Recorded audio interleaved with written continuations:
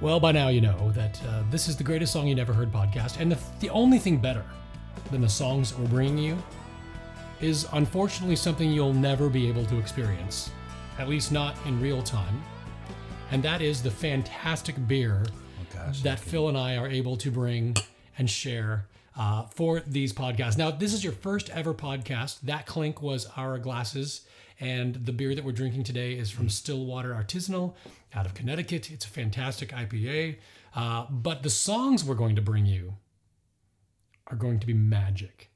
This beer is fantastic, but I can't share that with you via the internet. I have a question based off what you just let in. Why is it both podcasts I'm a co-host on has alcohol involved? You might want to ask your counselor about that. I can't. And like everyone has a clink too. We toast on the other one. I mean, come on. Okay. So if you've never listened to the show before, Greatest Song You Never Heard podcast, we dig through these extensive libraries and the decades of history that Phil and I both have in music, and we pull out songs that are literally songs we think are some of the greatest songs that nobody we know listens to. And they're not like bizarre, obscure, like folk chants from like Lithuania. Well, we could have some that are in a completely different language. We could have some that it's a Yesko nut at Christmas. I mean, we could have some obscure songs, but in their own way, in their own right, they're going to have some validity. So true story.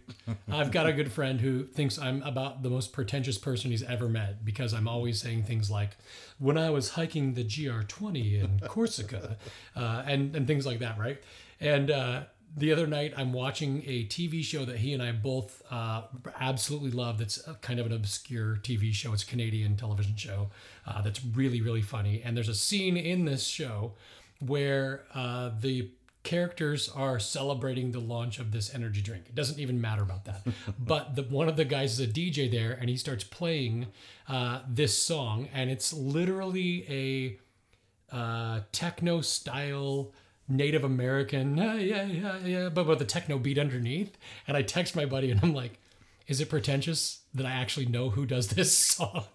How about, remember Steve Martin?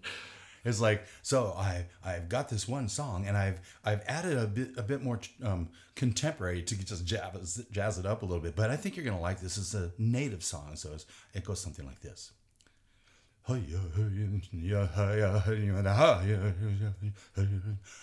Whoa, whoa, whoa. Hiya, hiya. I'm in an age group where I missed a lot of Steve Martin, but man, I love the guy. Oh man, we'll have to post that. I'll send that to you. It's pretty funny. Anyway, we digress. That is funny.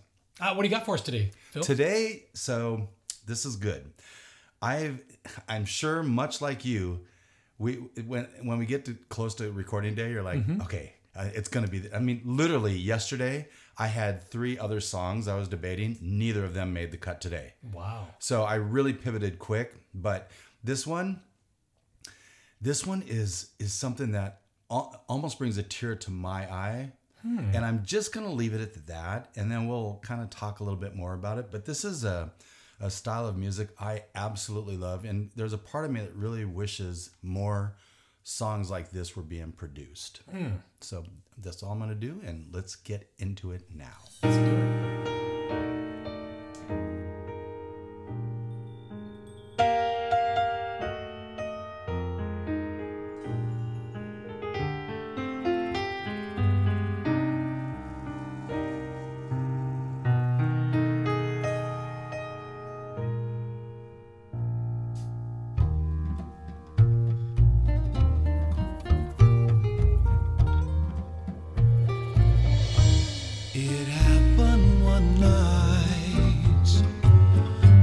Just a little glance when you came inside, one in a million chance. No sign at our first meeting, neither of us could know. Feelings would not be fleeting. Here in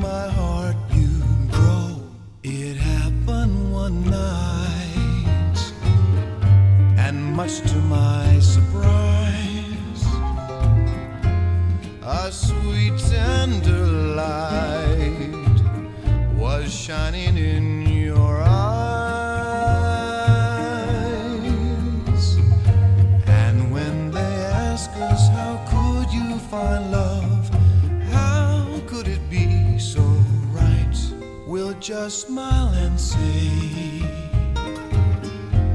it happened one night.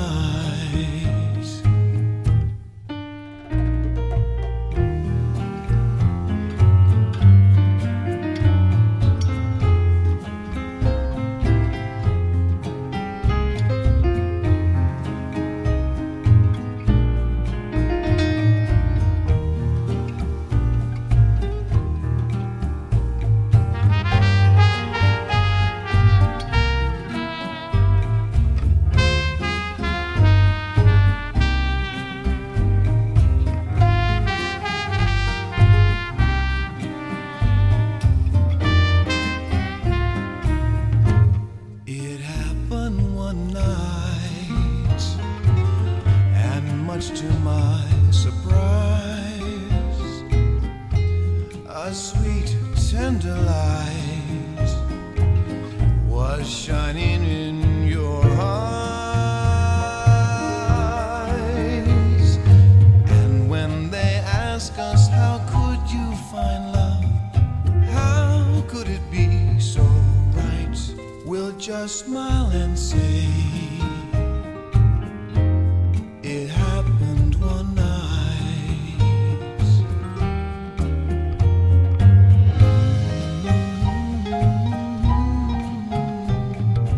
How could it be so right?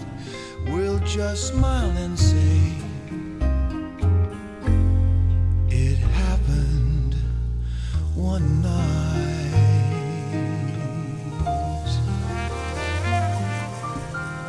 You say, well, all right. Wow. No. So I have no clue who this is. I have no clue who this song. I'm assuming it's called It Happened One Night. But what I find interesting about this song is you said, I don't know why more music isn't being produced like this today. You know this, but most of our listeners may not know this. My day job is I work for an economic development company. We are helping small towns across America find new technology verticals they can work in. One of the cities we're working in has a 50% population over the age of 50. This is down in Florida. Yes. Okay.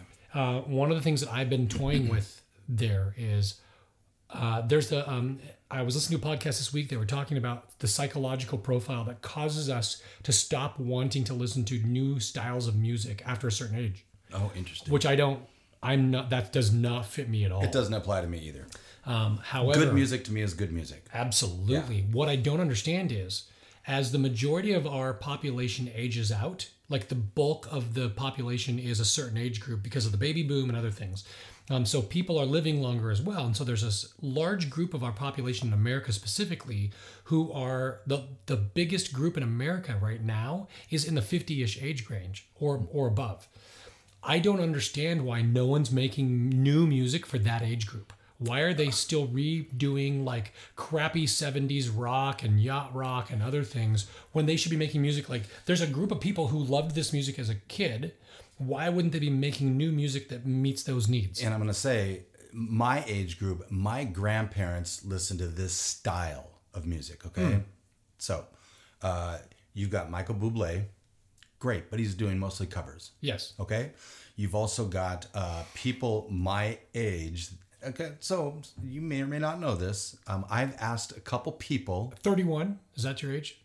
Close. Okay. You double that and you're even closer. So I've asked a number of people in my circle of friends that some I ask just because I want to make them feel good about themselves. Yeah. Others I actually respect their musical tastes and I ask, but it's like, give me 2 or 3 songs that you think nobody's heard but should. Because, I mean, I'm only one person. You're only one person, okay? Right.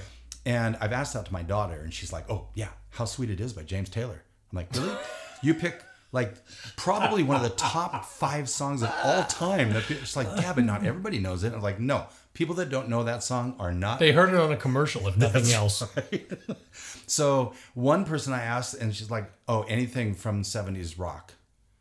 It's like, okay, you're not getting it. So Right. there are some people that wouldn't appreciate this because they just keep reliving their life through music from the past. Yeah, but that's what I'm getting at is wouldn't there be like take don't- those music from the past and recreate new versions of those songs? I think that would be great. This is one of those songs. Yes. I believe, anyway. Now, much of the songs on this album are nothing like this. They're very upbeat, very swing driven.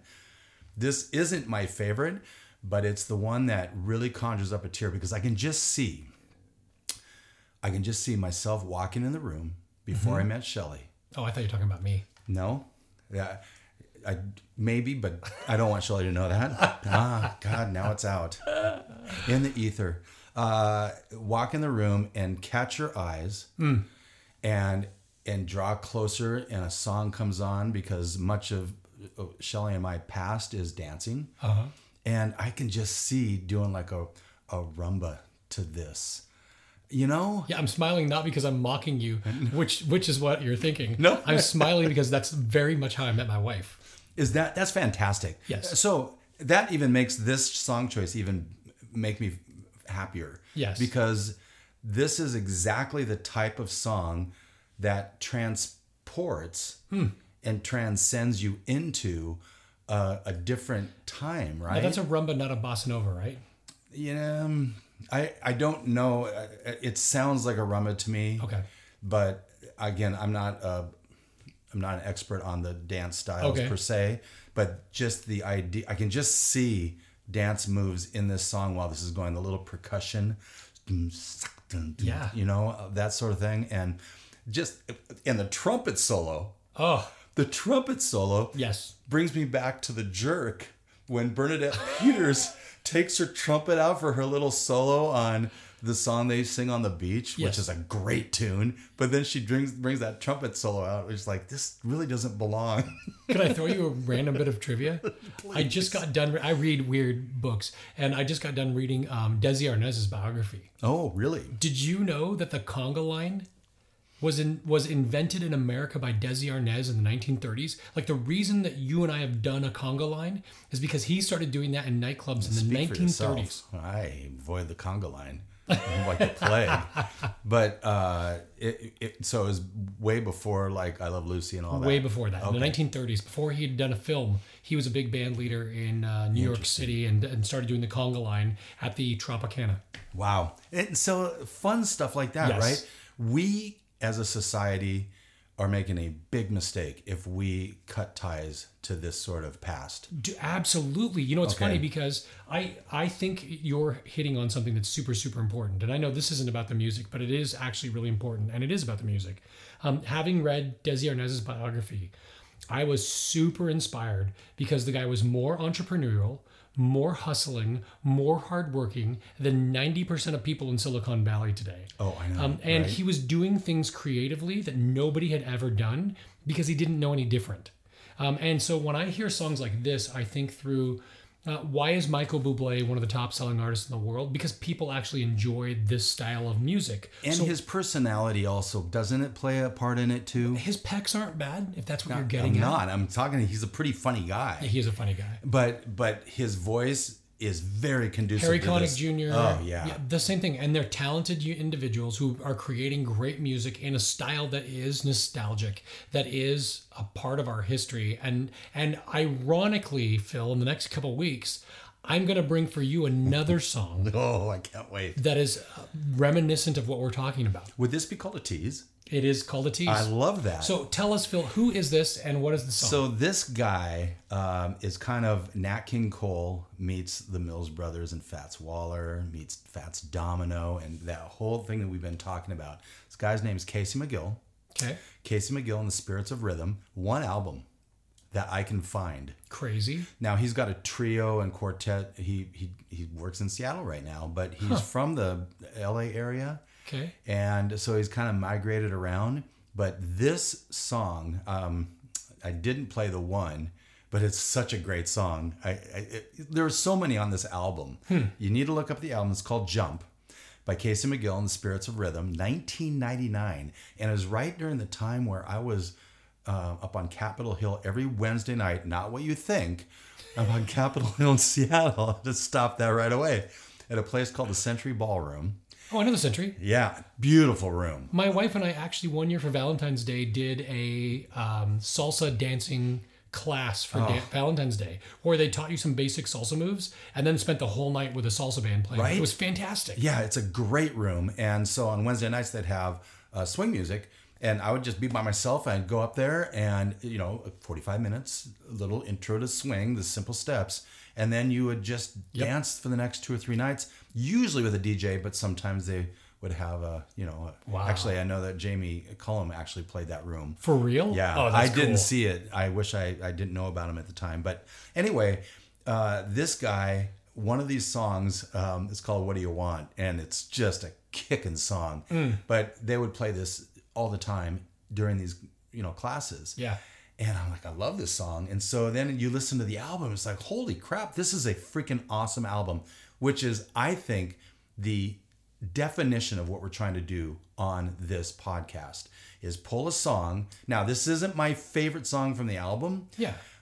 but I could have 5 or 6 songs, almost the entire album I could have chose for one reason or another. I chose this because of just the whole story. Oh, it's I great. mean, really, the lyrics on this The are lyrics- not intense at all. They're real basic, very simple, but sometimes simple is better. Yeah, I just thought this was a fantastic song. Oh, that's very unusual because usually you're not a big fan of the songs I pick.